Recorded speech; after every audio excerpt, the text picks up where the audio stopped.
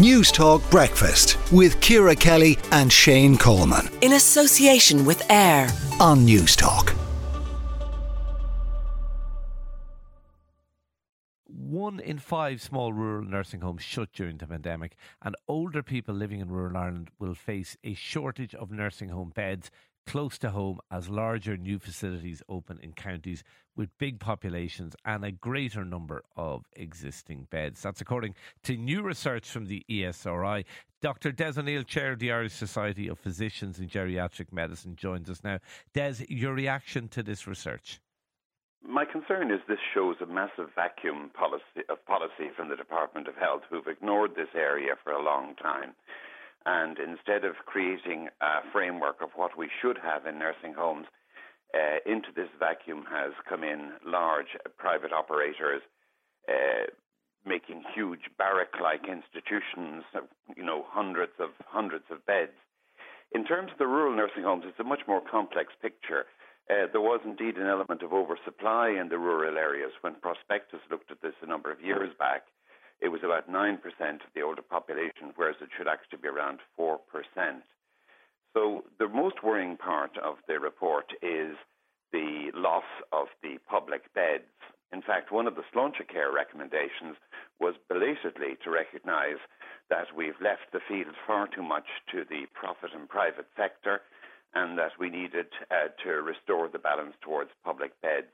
So what has happened has been a direct contravention of Sláintecare policy, and we've written to the Sláintecare working group and to the two ministers for health to say that this is a major concern.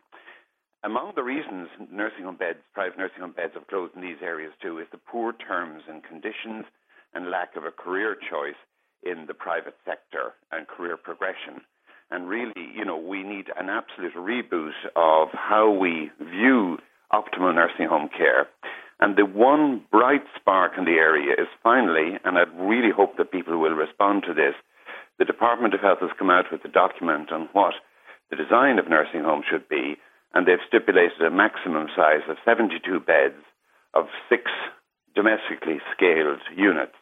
But this is really a small spark of hope in really what is the most worrying report, and suggests that drastic action is needed. Okay, drastic action needed. I mean, if you could paint the picture of your ideal scenario, what would it be, Des? The ideal scenario would be a largely public and not-for-profit sector run on the basis of a clear vision of what the inputs to make life as positive and flourishing as possible in residential care, and with a maximum size of any nursing home of 72 units in 6 domestically scaled units, which resembles somewhat a house environment. Yeah. And we needn't worry. There's often a lot of apocalyptic talk about the future, but in fact, current generations of older Irish people are actually getting fitter and healthier. And in many Western countries, nursing home use is actually stable or dropping. So I think it's not as apocalyptic as it sounds, and it can be planned for. I'm listening to calls here. I'm reading in the Irish Times, Fergus O'Dowd, the Fine Gael TD, we should keep the small nursing homes open. It's critical for the health of people to keep communities vibrant and alive.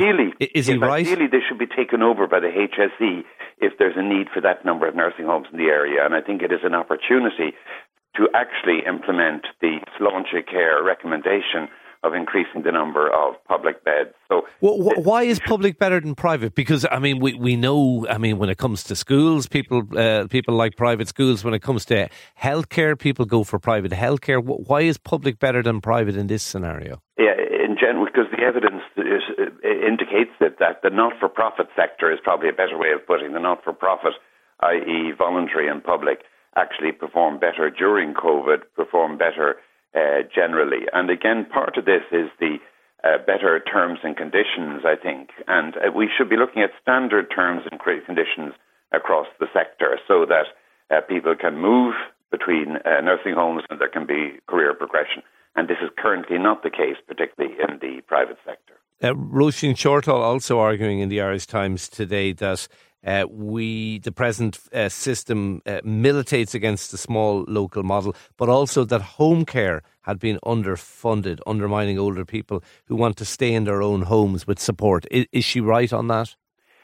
Yeah, it's first of all, to a certain extent, there's been a struggle there again because of terms and conditions. But in fact, in general, I have to say, in the population coming from those I serve in the hospital, most people are getting the home care package of up to 21 hours, 3 calls a day, 7 days a week, if they need it, and sometimes with 2 people.